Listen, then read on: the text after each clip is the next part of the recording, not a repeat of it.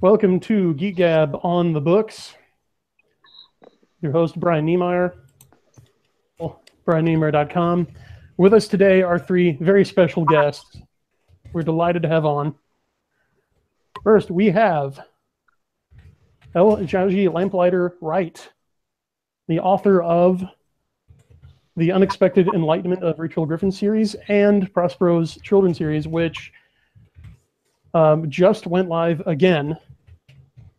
Also, we have Dragon Award winner Nick Cole, author of The Red King, which is currently free, and also the Dragon Award winning Control Alt Revolt, which was just enrolled in Amazon Prime. So if you're an Amazon Prime member, you can also get that for free. And then with us, joining us from Geek Gab Prime, we have the inestimable Daddy Warpig. Welcome to the show, folks. It is a pleasure to be here. Thank you.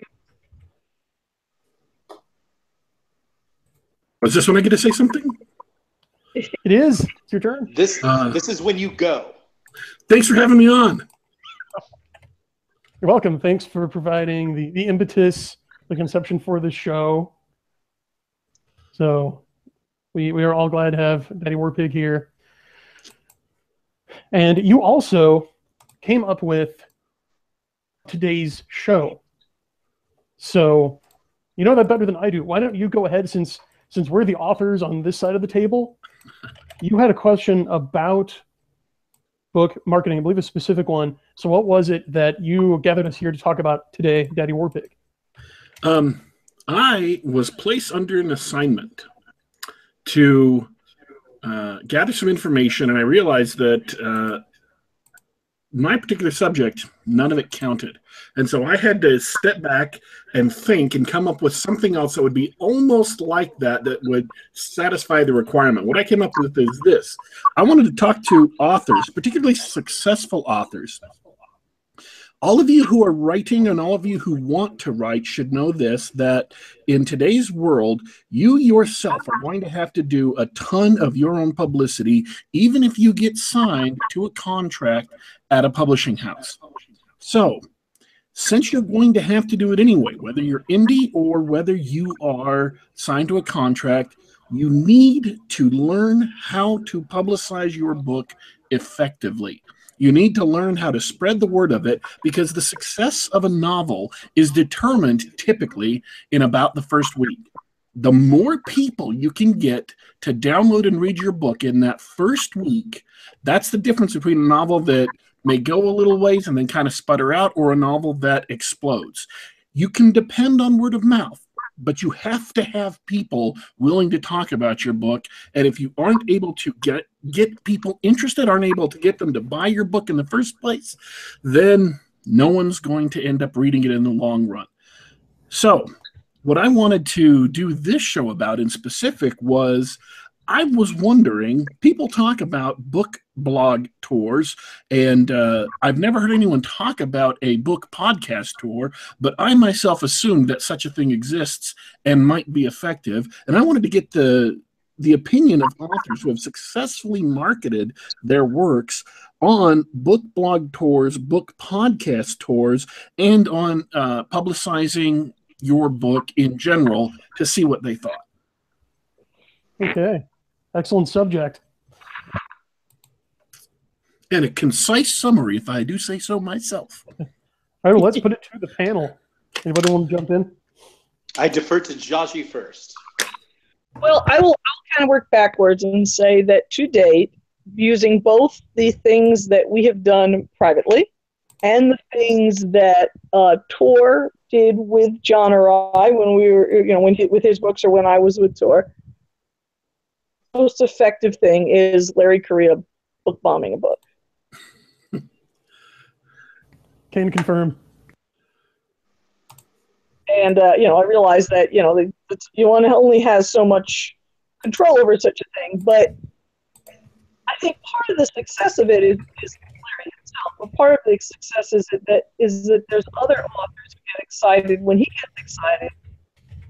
So you often get a kind of across the board excitement of authors promoting a book. And that, I think, really helps when, it's because it's then, well, we have a small following, you have a small following, they have a small following, but we get them all together. That's pretty effective. And I have seen some similar things with Larry not personally involved, but when he is involved, it gets a big push. That's a big help. Yeah, I mean, I would say, I had that experience with Larry. He was very kind on Control Alt Revolt, and he, got the ball rolling on the controversy there, and struck that. But getting Larry Correia to do something organically or whatever, it's not an effective strategy for launching your book. That's Larry Correia is great, but he's not a strategy. And it presupposes too, like that you're going to lean on somebody. And again, okay, great. Larry Correia talks about your book, but Larry Correia has a very specific fan base. And you could probably, I think we're probably going to reach a moment where authors of Larry's reach and things like that, they will, as happens on Instagram, or it's the Kardashian effect, they will boost your signal for a price. But that doesn't do anything if you write a certain type or specific type of fiction and it doesn't resonate with Larry's followers, who, are all people who are generally firearms interested, generally maybe lean to a right or libertarian persuasion, whatever qualifiers that you want to have in that, that's great. And you can build a great audience on that, and you can have a good launch. But it's not an effective strategy to do. Now, going back to the actual talk about doing a book blog or doing a podcast blog, when I was with HarperCollins, they wanted to publish a couple of my books, and they came to me and they said, we're going to do a book blog tour for you. And so I did a book blog tour for them for both the Wasteland Saga and Soda Pop Soldier. And my feeling is that both were completely useless. Now, a podcast tour is different. There are a few podcasts that are really doing it well, just like this one, where it's people who are enthusiastic and passionate about the subject. The danger for the average author is that if you are going to do a podcast, you need to sit down and watch Russell Crowe do Gladiator, and you need to always constantly be saying inside your head, are you not entertained? The burden of doing a podcast, and the reason you, Brian, are great at it, Daddy Warpig, is absolutely off the ability to be measured by his greatness in this podcast, is that you must entertain. Now, that is very easy for an actor and a blowhard like myself, who has constantly, I have acting training, improv training. I know how to come out. I know how to speak effectively, enthusiastically. I know how to be concise, even though I'm running long in this answer. I know where I'm going in a conversation. But I have friends who host podcasts. Hank Garner is one of them. And I won't say that he's told me this, but other podcasters have told me this. Sometimes authors can be the event horizon of interesting when they're talking about their own book. If you don't know what an event horizon is, it's a black hole. The problem is that authors are highly internalized, highly cerebral, highly internally engaged thinking people. And when you go on a podcast, you absolutely have to pop, be interesting, and be able to communicate your book. So if you are that kind of author, then podcasts will work for you. The trick now is to schedule a series of podcasts to get on there. And it really helps if the host has read your book and they can be enthusiastic. And the book, again, connects with that core audience. Like I did a podcast for a Fallout Off the Record show, it was a podcast that's over now, but it was all about the game Fallout.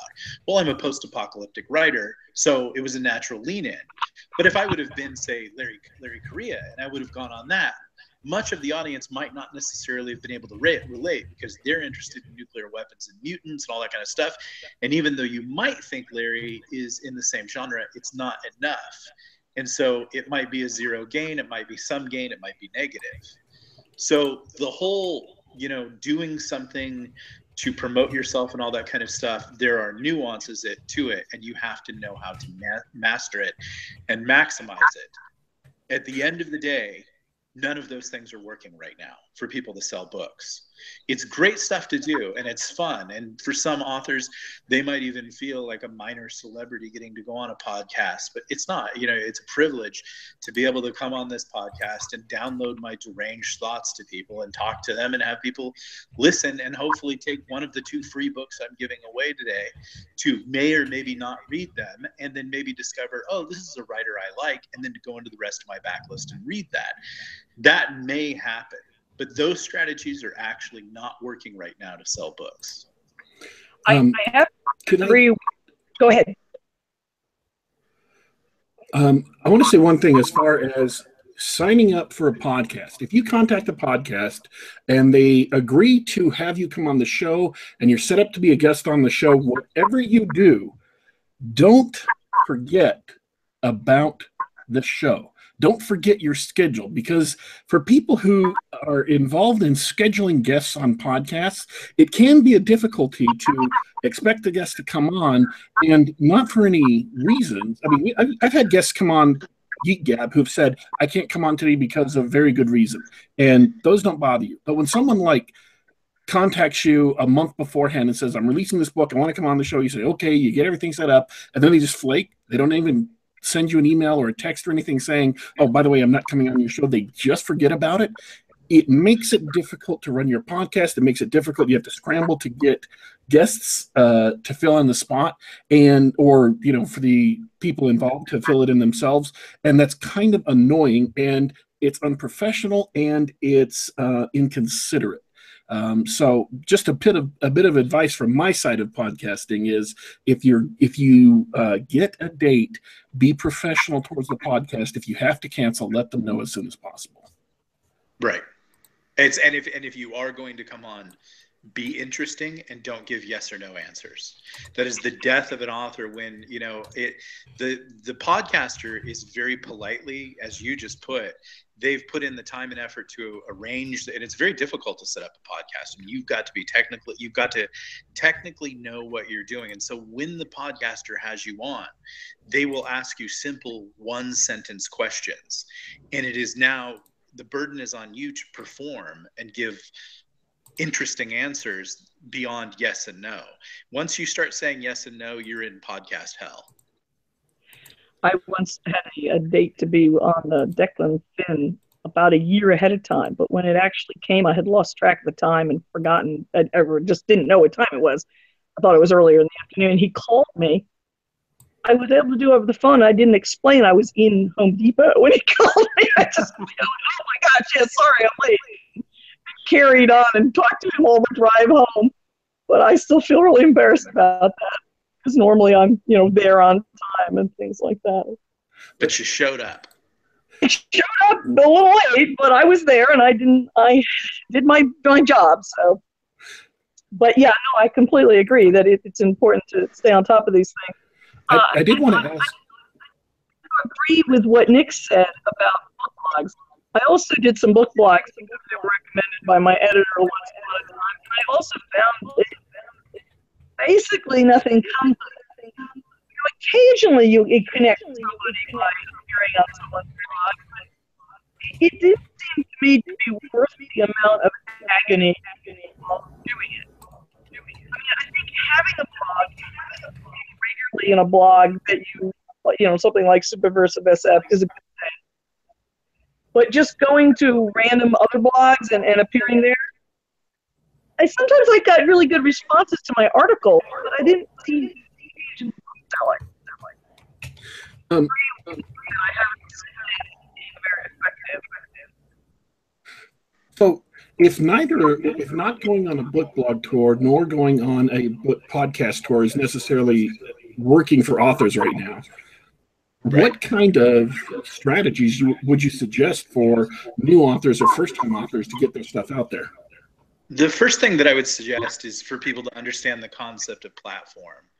And platform, it's this word that I think actually scares a lot of writers because you immediately think, oh my gosh, not only do I have to write this book, but now I have to do all this other marketing, website, social media stuff. But I like to break platform down into a very simple thing. All platform is your website, your blog, and also your social media presence. And what you do is you try to get all three of those interacting together for you to get your message out. That would be considered platform. And part of your website too is your email list. So there's really 4 features: website, email, blog, your social media presence. Email lists, like we all go back to the 90s or the early 2000s, and we look at email lists and we say, oh my gosh, spam and everything like that. And for a while, email died. But what we found out after Facebook started charging us to contact people, or Twitter started being a bunch of jackbooted Nazis, that what we don't want to have happen is we don't want third parties to control our ability to interact with our readers. So as much as no one sells any books on Twitter. And especially if you're like us and you're right-leaning and everything like that, Twitter's totally going to throttle you. At the same time, Facebook probably does the same thing too. But then Facebook has this thing where, like, if you really do want to reach the people that read your book or like you, you're going to have to pay to do a post. So you're looking at, doing like $90 to $100 to reach people. And even then, it's not guaranteed. So what you try to do is you try to have an email list, and you have email signups in the back of your book, and you have email signups. And when you do a blog article, an email pops up and it says, hey, did you like that thing that Nick talked about today, or that satire he wrote making fun of Gersh Kunstman and his desire to not be receive PTSD from AK-47s? Did you like that? Well, you can sign up for Nick's email list, and guess what? He'll give you a free book, and he'll also give you a free novella 3 days later, which is what happens if you sign up for my email list. And then every so often when I release a book, I write everybody on the email list, and they all get an email. I don't have to pay Facebook, and I don't have to rely whether I'm shadow banned on Twitter or not. So that is the first step. The second step that's running right now is Amazon. Okay, so back in the day, 2011, when Amazon broke out, there were a few of us that really hit it big accidentally. I was one of those people. Amanda Hawking was one of those people. John Locke was one of those people. Hugh Howey was one of those people.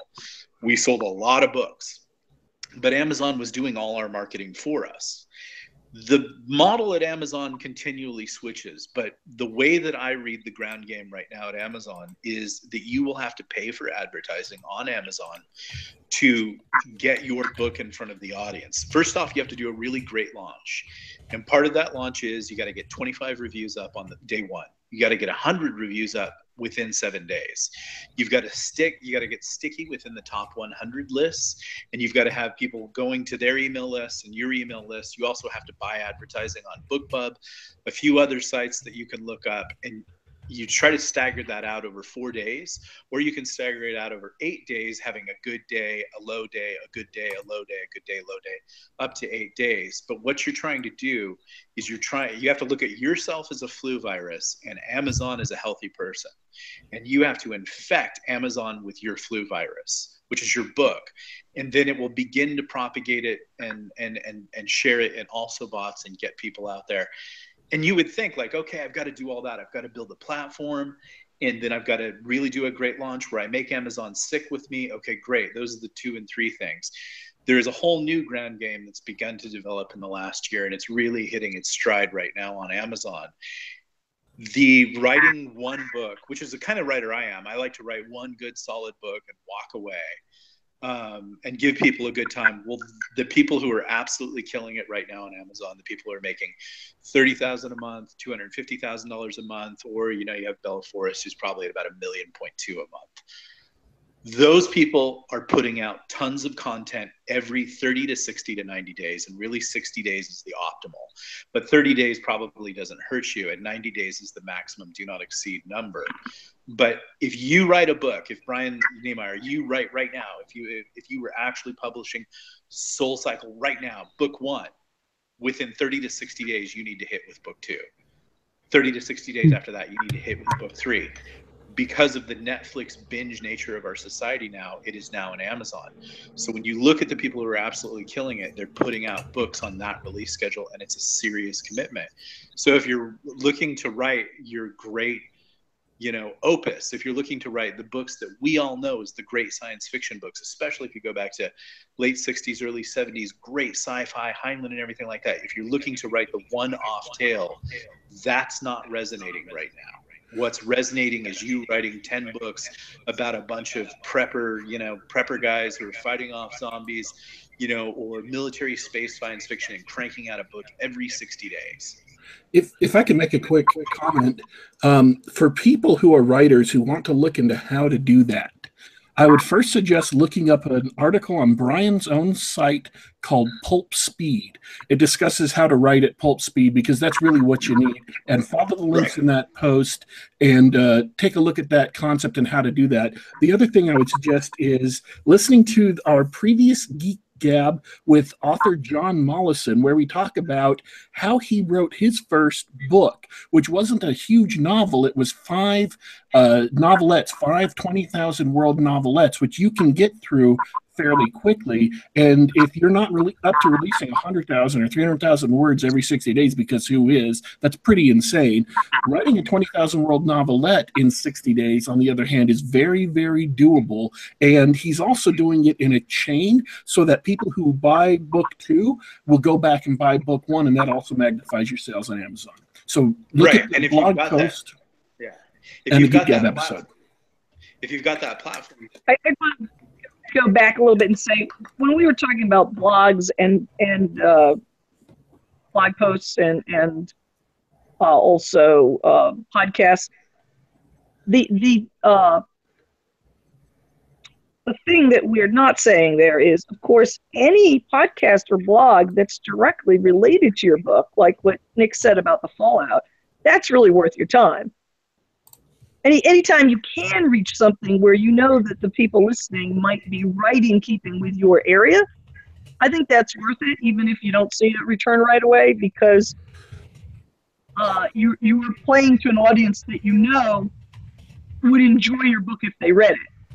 And so your chances, I think, are going to be good. So it's not like we're saying, authors don't go do these things.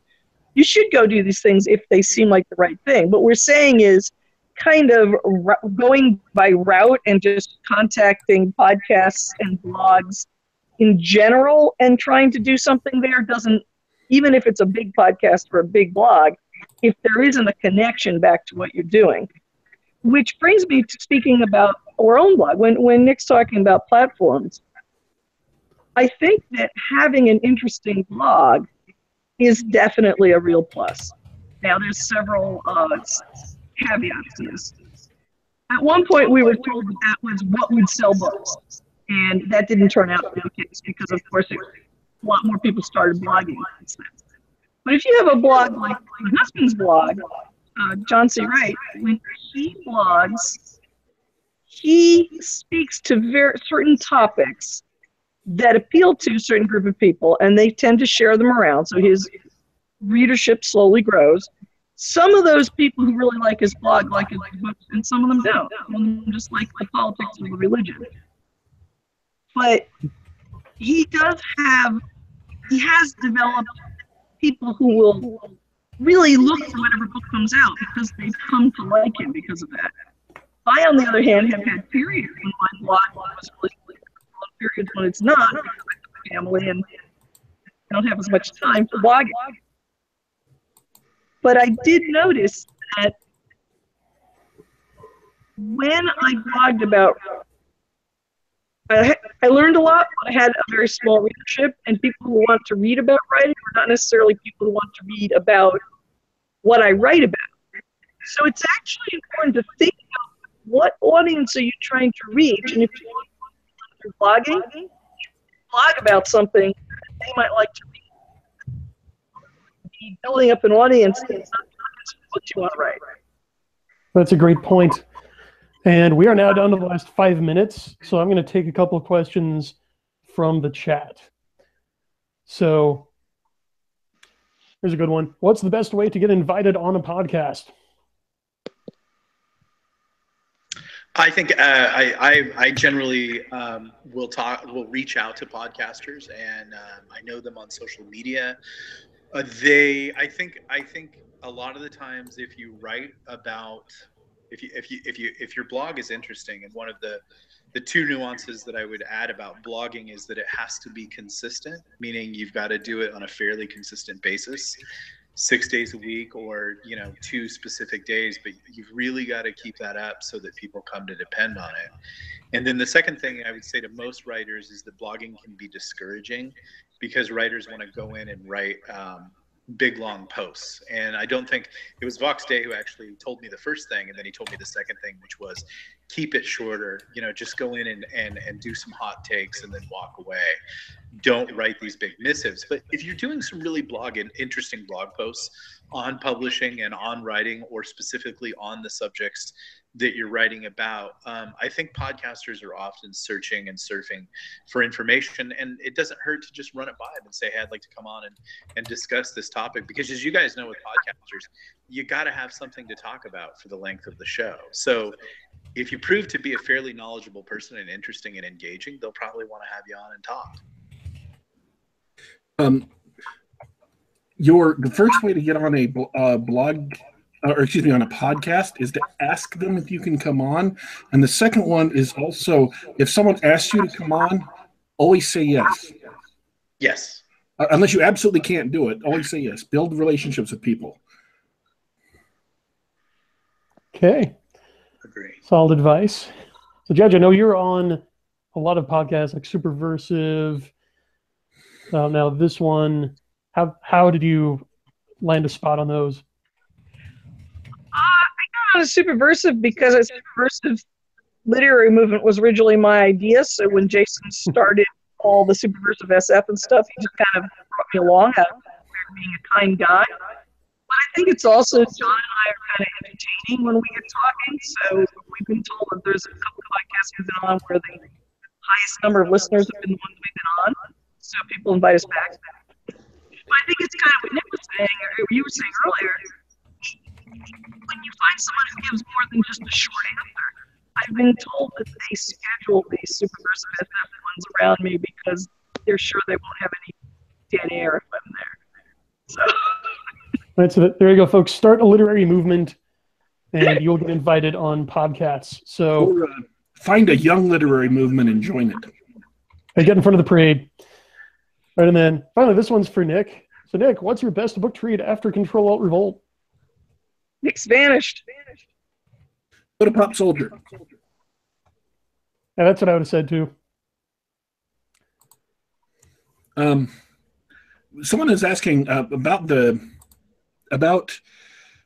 length of posts. When Vox Day says keep posts shorter, do hot takes and then walk away, they're asking like what kind of what length would be good.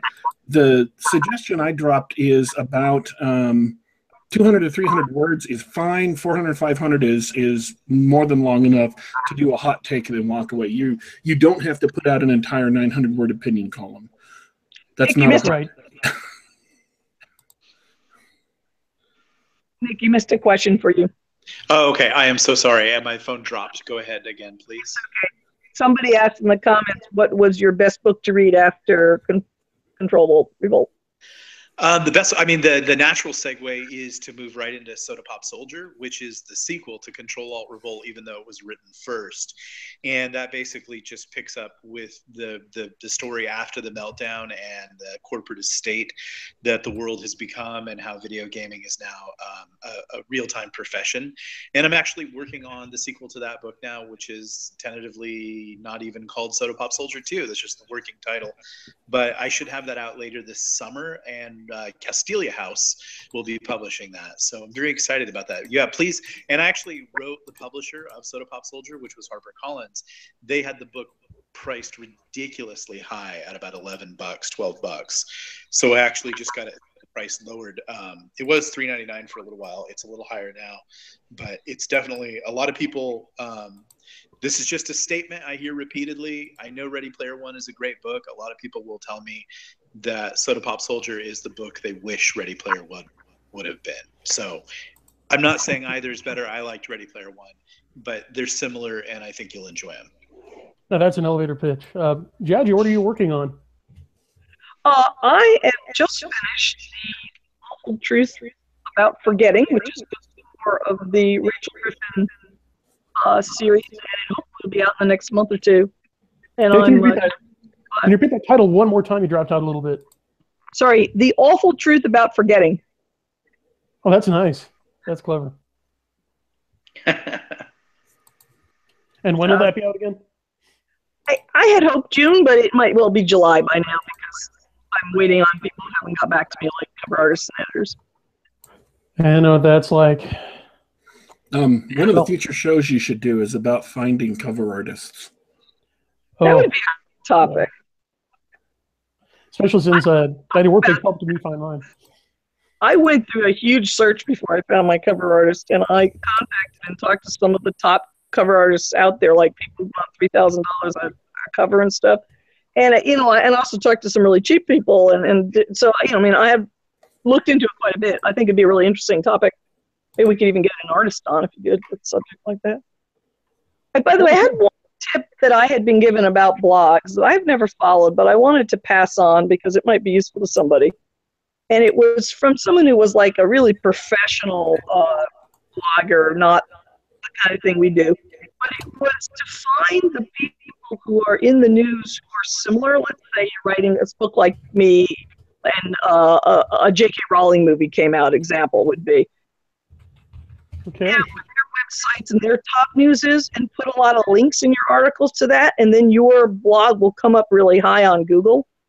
And I have never actually bothered doing that, but I did want to pass it on in case I was looking for that kind of trick. SEO is key, and we are out of time, as a matter of fact. Did anyone have any final remarks? I loved being here. It was fun. Yeah, thank you so much. This is a great idea, and I hope you will continue doing it. I think there's a lot of things to say out there about books.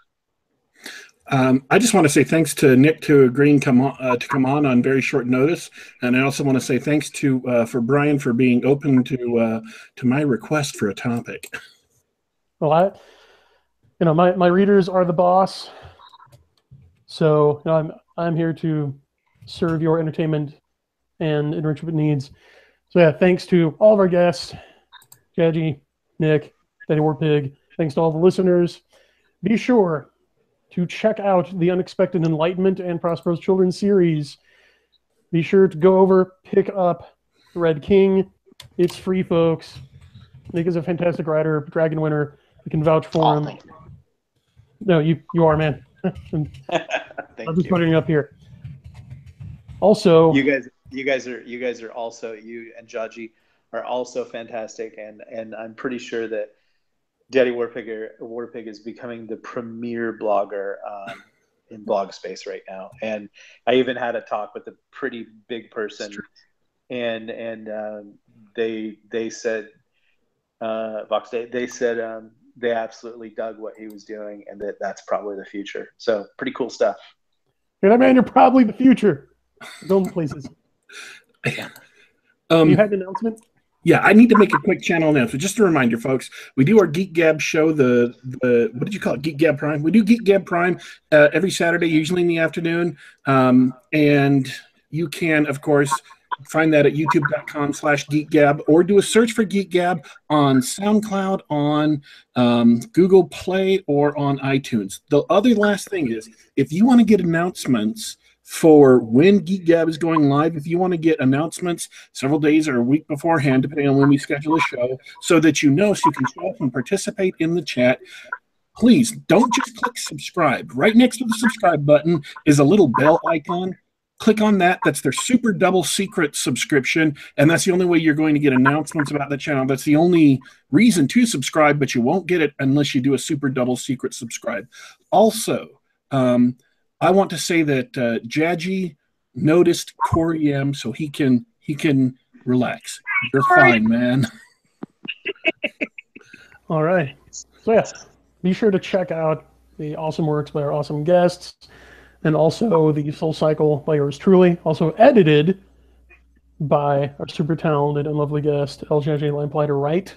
You can Brian's find really delightful, really something interesting and unusual and worth reading out there.